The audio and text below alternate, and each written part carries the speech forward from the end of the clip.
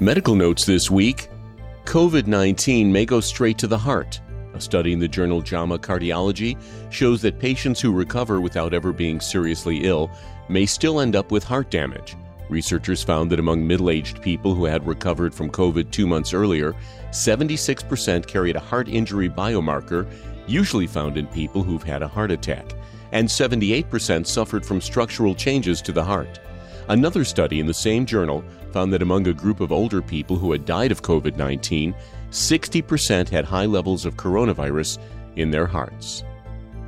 Hospital infections with MRSA can be extremely serious and often resistant to treatment. In fact, experts estimate MRSA causes 20,000 deaths a year in the United States. But now a study in the journal ACS Infectious Diseases finds that a compound in the leaves of a common shrub, the American beautyberry, can cut MRSA's ability to fight off antibiotics.